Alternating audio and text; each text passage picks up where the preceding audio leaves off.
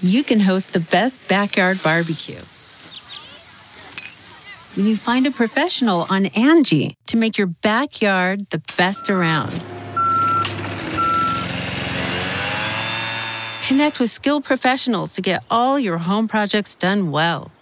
Inside to outside, repairs to renovations. Get started on the Angie app or visit Angie.com today. You can do this when you Angie that. Achieving a gorgeous grin from home isn't a total mystery with Bite Clear aligners. Just don't be surprised if all of your sleuthing friends start asking, "What's your secret?" Begin by ordering your at-home impression kit today for only $14.95. Bite Clear aligners are doctor-directed and delivered to your door. Treatment costs thousands less than braces. Plus, they offer flexible financing, accept eligible insurance, and you can pay with your HSA FSA. Get 80% off your impression kit when you use code WONDERY at Byte.com. That's BYTE.com. Start your confidence journey today with Byte. Hi there, it's Julia Louis-Dreyfus. You may know me from my podcast called Wiser Than Me, where I talk to older women and get their wisdom from the front lines of life. I was amazed by how many people told me our show made them look forward to getting older, which is why I'm here to talk about season 2 of the show. Sally Field, Billie Jean King, Beverly Johnson, Ina Garten, Bonnie Raitt, just to name a few. All hail old women. Wiser Than Me season 2 is out now from Lemonada Media. Well, she's got a lot of things on her mind to talk about now. She's taking care of her voice, so you know that she's not gonna shout now. She's not gonna shout. So get your headphones ready to hear what it's all about now. What it's all we'll about. Have no fun, 'cause your Christmas podcast comes out today. We'll have no fun, 'cause your Christmas podcast comes out today. No Fun, the Jen Kirkman podcast, season 11, episode 4, is right now coming at you on the last Thursday of January. That's right, 11 years of this little solo podcast that I've been doing. What are we going to talk about this week? Well, I think this week I want to talk a lot about scammers and people who are delusional. And, you know, like there's a Grey's Anatomy writer who pretended she had cancer. Gwen Stefani thinks she's Japanese. I've got a personal story about this girl in my college who pretended she had AIDS in order to educate people about something. I'm listening to a lot of podcasts about narcissists and scammers, and I might talk about the FAA ground stoppage. I don't know. I just feel bad doing it because I know a lot of people listen to this podcast while they're on planes, but I don't want to scare you. And there'll just be other random things about, you know, what's going on in my life and in my head, as always with No Fun, the Jen Kirkman podcast. And of course, the portion of this episode that is for Patreon subscribers only, I have some questions that patrons have asked. So as always, the episode that you're listening to free on your favorite podcast app, you get the first 20 minutes every week. And if you want full 80 to 90 minute episodes without ads, you can join the Patreon for $3, $4, or $5 a month. It's super simple. But if you just want to start out, give it a try. Just download No Fun on your favorite podcast app. So let's get into this week. And I'll start with that story about this girl in my college who gathered us all into an assembly to tell us that she had AIDS. This was like 1994 or 5, I think.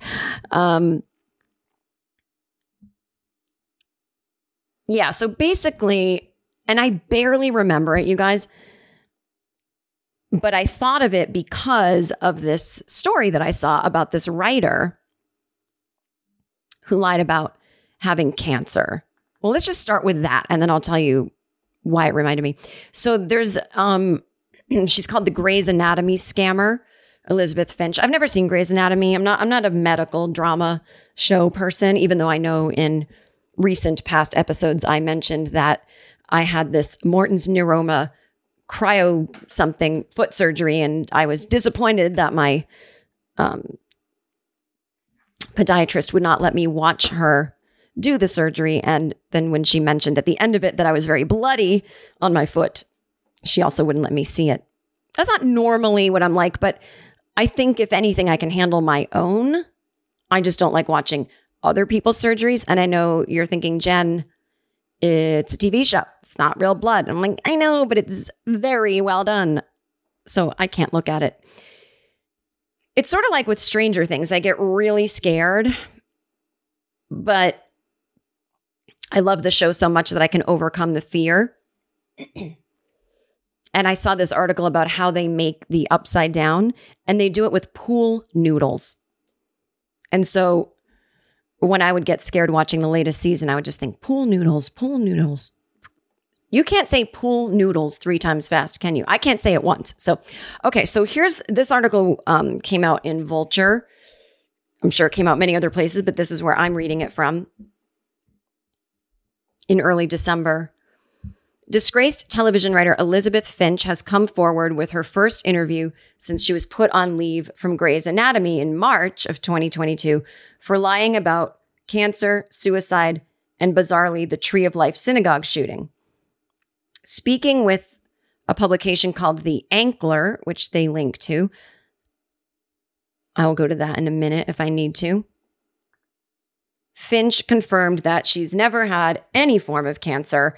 Her non-medical lies include claims that the FBI allowed her into the Tree of Life synagogue crime scene to collect the remains of a non-existent friend, and that her very alive brother died by suicide. She addresses her snowballing fabrications, which she used for clout. I hate that expression, but I had to read it because that's what this person wrote. And privileges in her career and special attention in her personal life by saying, I know it's absolutely wrong what I did. I lied and there's no excuse for it, but there's context for it. The best way I can explain it is when you experience a level of trauma, a lot of people adopt a maladaptive coping mechanism. She then compares her own lying to an addiction. Can I just interrupt for 1 second? I don't know anything about pathological liars, and actually it's something that I'd like to know more about. Very fascinating to me. But the term clout for me, and maybe I'm an old, but the term clout to me has a judgment to it. Does that make sense? I could say, you know, I pretended I was better friends with Madonna than I really am. I'm not friends with her at all, but in this example, I pretended I was better friends with Madonna than I really am to get entrance into the hottest nightclub, to get invited into the upper echelons of society, to get a discount at Balenciaga. I don't know, whatever. Those are concrete things that I wanted from pretending to be good friends with Madonna. Clout, to me, isn't a tangible thing. You know, when you say, well, I did that so I could get the last suite available at the Four Seasons, they'd already booked someone else in it, but I convinced them to unbook them and put me. You know, that's a tangible thing that I lied to get. Or not even lied, but let's say I am best friends with Madonna. I told everyone about it so they would book me in the Four Seasons and unbook the other guests that had just bought that room. Clout is like, I know what clout means, but it doesn't tell me what you exactly get. You know, to me, clout could be just this kind of star rating that you have. You know, people are talking about you, your name's in the mix, in the conversation, but you're not trying to get clout. This is just, to me, is lazy writing. It's using kind of the hip terms of the moment, slang, if you will. This writer was simply trying to get a job. And I'm not saying what she did was good, but I mean, the tangible things she was trying to get are really hard to get writing jobs. And sure, there's a certain amount of clout that comes along with having a writing job, but I think she's just trying to get the money and the jobs because she's not a good writer. You know what I mean? Like, when you say someone's doing something for clout, you're kind of implying that you know their state of mind and that you know what's important to them and that you assume they want attention. And to be honest, maybe she didn't, because she is a liar, and the more people know about your story, maybe the more it could backfire on you. Although this is why I need to know more about pathological liars. If you are one, I assume you're just so delusional. It doesn't matter how many people know about your lie. You're not trying to keep it under wraps. But my point is, I just bristle when I see the word clout because it is so of the moment. And I've been accused of doing things for clout on Twitter. Like when I call out men who are sexually harassing people, people will say, well, you did that for clout. I'm like, I don't know what if clout is attention or people talking about me or my name getting out there, I have that already. That's why you saw my tweet. You know what I mean? It's just weird. It's like, no, I'm actually trying to make the comedy world a safer place. Whatever. The word is so buzzy to me that it takes me out of an article. So that's all I wanted to say. I'm not at all on this writer's side. Anyway, so. The comfort of your favorite seat is now your comfy car selling command center, thanks to Carvana. It doesn't get any better than this. Your favorite seat's the best spot in the house. Make it even better by entering your license plate or VIN and getting a real offer in minutes. There really is no place like home. And speaking of home, Carvana will pick up your car from yours after you finalize your offer. Visit Carvana.com or download the app and sell your car from your comfy place. So this profile on her has even more revelations about her workplace behavior at Shondaland. There are accounts that she lied to and bullied her coworkers with less power than her. These people were compassionate and they were kind people and she bullied them. Another said she was quietly volcanic. Another colleague recalled her telling stories about being stalked and sexually accosted in the middle of a red light and being part of an anti-Semitic incident. And Elizabeth Finch insists that all of these things happened. And then there was even a May 2022 Vanity Fair piece about this whole scandal. And Finch's ex-wife alleges that Elizabeth Finch took stories from her life, the ex-wife's life, and twisted them into stories about herself at work. And so basically, Elizabeth Finch's ex-wife had been married to a man previously, and she suffered domestic abuse from her late husband. And so Elizabeth Finch, brought her ex-wife's stories into the writer's room and acted like it happened to her, right? So toward the end of the interview, this interview was conducted after Elizabeth Finch was outed as a liar who wrote on Grey's Anatomy. They ask what television series she could, quote, most comfortably write for next. And she said she wants to write for The Handmaid's Tale. She said, I've struggled with that show a lot, and I love what they're doing in the world of redemption and what redemption looks like. Okay. I can't believe this person could potentially ever get a job again. I mean, that is not someone you want around. But anyway, she was under investigation by Disney. They proposed that at one point that Finch see a mutually selected doctor, but the writer declined and instead took a personal leave from the show, from writing for Grey's Anatomy. And then after, Disney suspended all inquiry into her medical issues. So who knows? I don't really know, but her ex-wife called the executives at Grey's Anatomy, or the production company that puts it on, Shondaland, and the ABC's parent company, which is Disney, to alert them of her wife and her alleged deceptions. So we'll see. We'll see if this person gets hired again. I don't imagine anyone is going to hire her knowingly. I guess you'd have to find a showrunner that has never heard of this person. But then I assume, let's say that somehow happens, but that when she gets into the writer's room, other people will know. I have no idea. I can't imagine she'll ever work again, but it doesn't seem like there's anything like legally proven or something. There's no medical diagnosis. But anyway, shout out to the pathological liars. I have a lot to learn about you all. I find it fascinating. So when I was in college, I went to Emerson College in Boston, and don't write me. Oh my God, I'm an Emerson alum. I went in 2004. Listen, I went to a very different college than you did. Us kids in the acting department, we weren't allowed to do projects with the kids that were in the TV department. So there was the theater department. I was a theater major with a minor in dance. And we were learning how to act for the theater. And then there was this whole other side of Emerson College, which it's really more known for, even back then when it wasn't as, in my opinion, good of a school.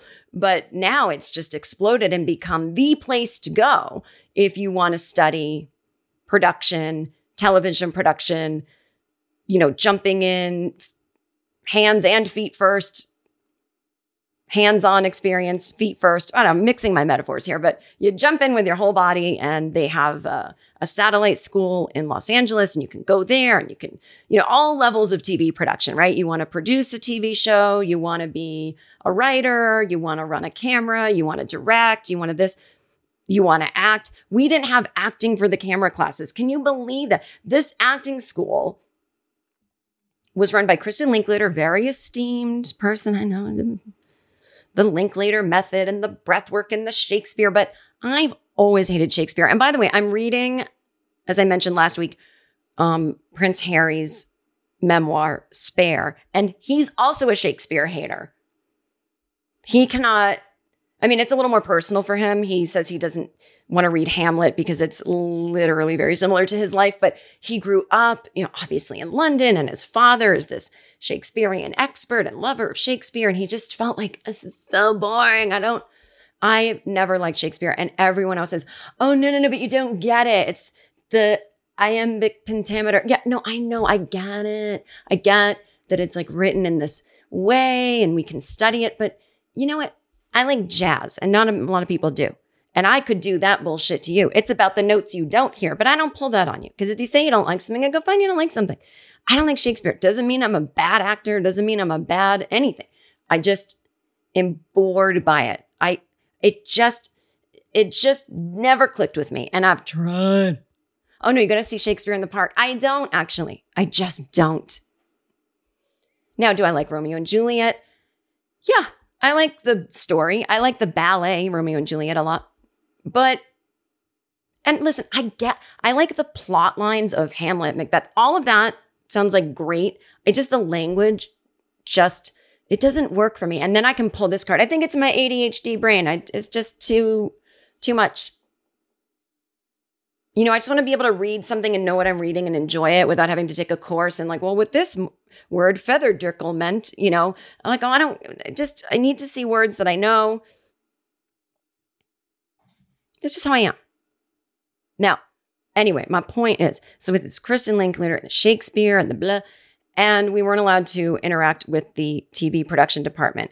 And when I told my professors that I wanted to do stand-up comedy, oh, now you can major in comedy at Emerson. They told me it was depraved when I went there. They weren't wrong, actually, going out into the world and experiencing comedy. It is. But, I wanted to do stand-up comedy. I wanted to act on TV or in a movie. Just those minor goals of doing the kind of acting everyone wants to do. And so they were like, woo, television, movies. You would have thought I said, I want to be in a snuff film. And we don't do that at Emerson. So I just spent 4 years rolling around on the floor in sweatpants. I was the original Roomba. Do you understand? I paid money to go to a college to roll around the floor in sweatpants, doing breathing exercises, and go home back to my dorm and change because I had dust bunnies all over me. I was the original Roomba. I really feel they were like, we don't have to pay a cleaning staff if we can get all these acting and dance majors to just roll around on the floor all day in sweatpants. It's incredible. I'm the first Swiffer, actually, not even Roomba. I'm the original Swiffer. So the reason I mentioned all of this is just every time I say I went to Emerson, some alumni hits me up and says, I graduated in 2004. Let's network about all the things we have in common about Emerson. And I'm like, I think I remember not much. I had a great time at school, but we didn't have all of the fancy departments that are there now. So delve into the shadows of the mind with Sleeping Dogs, a gripping murder mystery starring Academy Award winner Russell Crowe. Now available on digital.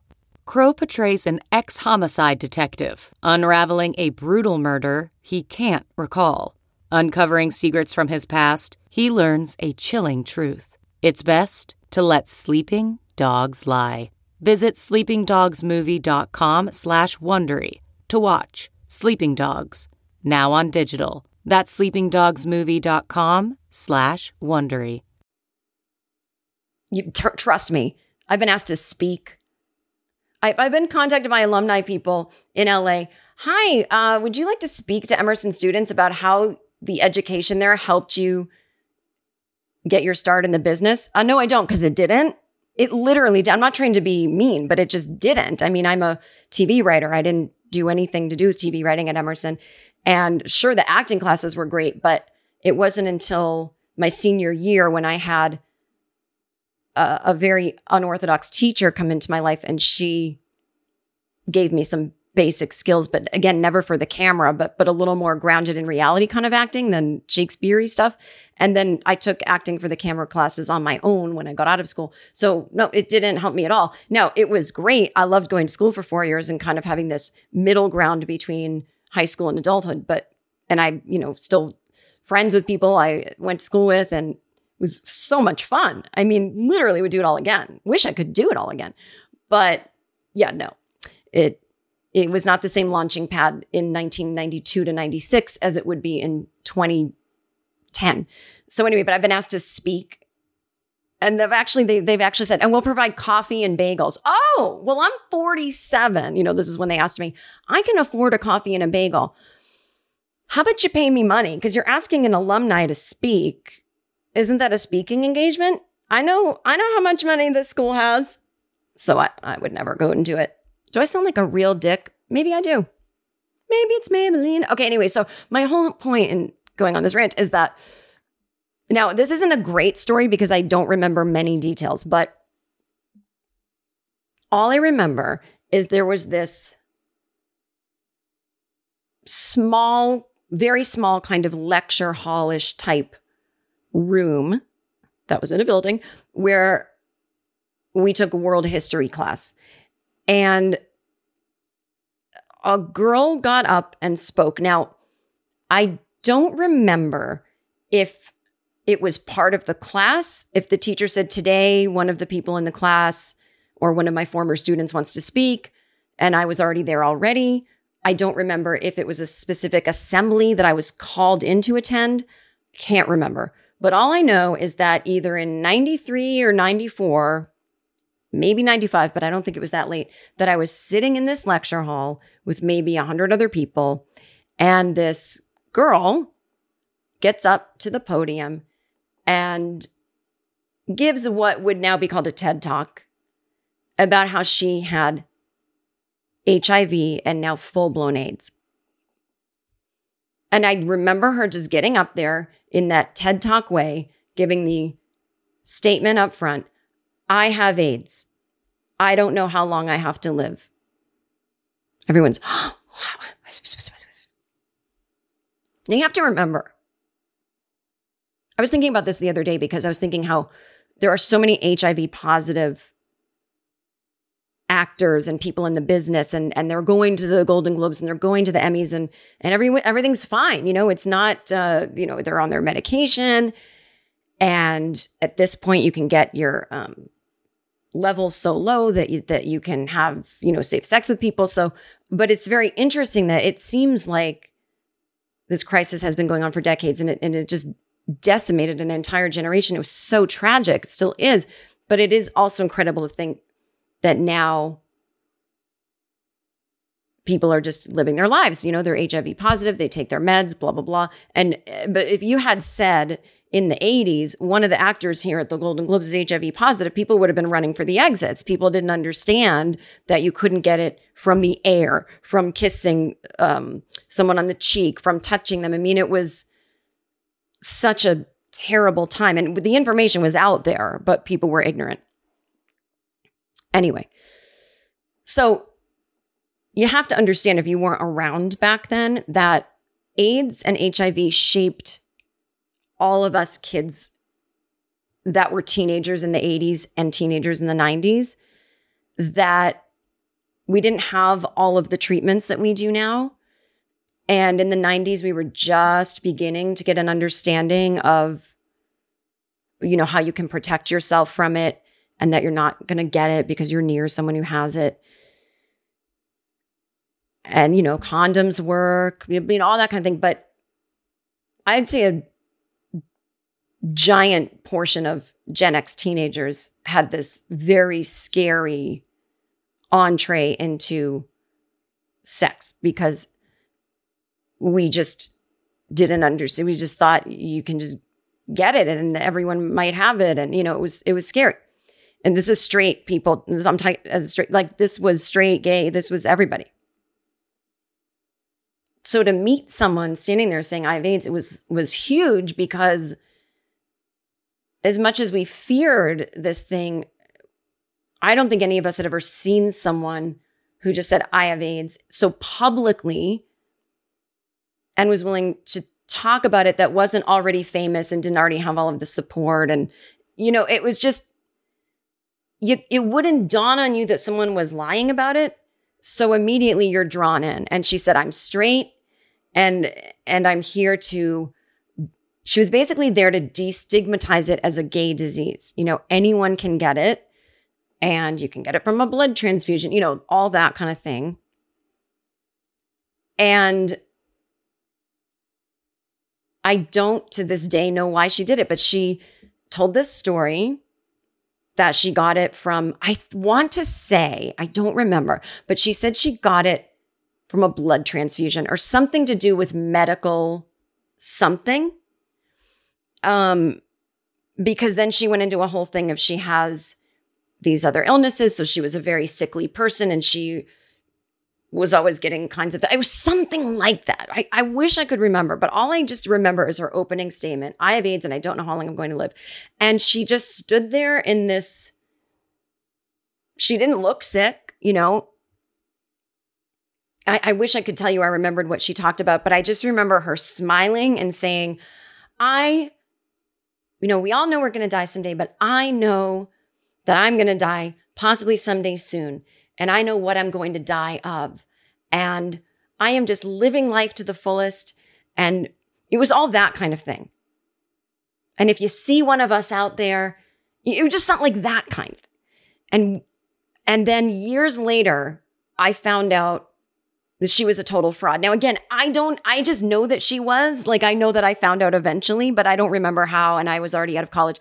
So if anyone went to school with me in 93, 94 that's listening, or even if you didn't know me there, just if this story sounds familiar, I'm desperate for anyone to contact me and tell me that you remember this. I've been Googling it. I can't find it anywhere, but it's just one of those things that made me realize you could get away with everything in the 90s because there was no social media. I mean, we would have been, you know, hashtag I have AIDS and don't know how long I have to live. We would have been hashtagging her speech and putting it on TikTok and putting it on Twitter. And it would have been circulating enough that I feel like some younger detectives on TikTok would have figured out that she's full of shit, or maybe her parents would have seen. I mean, I don't know. Did her parents know about this? I mean, was it a grift? What was she trying to do? I mean, again, there was no GoFundMe or electronic banking even. I mean, I'm telling you, ATMs were relatively new, like within a year or two. There wasn't anything she could have been asking us for. No GoFundMe, oh, here's my Venmo. I don't know what she got. That's the even more psychotic thing is grifting in the old days when you just wanted to make a speech and say you had AIDS when you didn't. I have no idea. Anyway, it's just fascinated with this and wish I could remember and wish somehow this story could find its way back to me. So I'm putting this out there as a call. All right, listen, this free portion of the episode is over, so I'm going to finish the episode now over on Patreon. Please join us. You can pay $3, $4, or $5 a month if you want this very episode that I'm doing right now. It is the $5 a month episode, but you get 4 episodes a month for that price. So anyway, see you over on Patreon. And my goal is 2,500 subscribers by the end of 2023. We'll see how we do. Right now, I'm in the 1,020 or something like that. So let's get it up. I've got tens and tens and thousands of you listening here. Let's move you some over. to Patreon. And we'll keep chatting. All right. And if not, that's okay. We'll see you next week here. And until next week, have fun.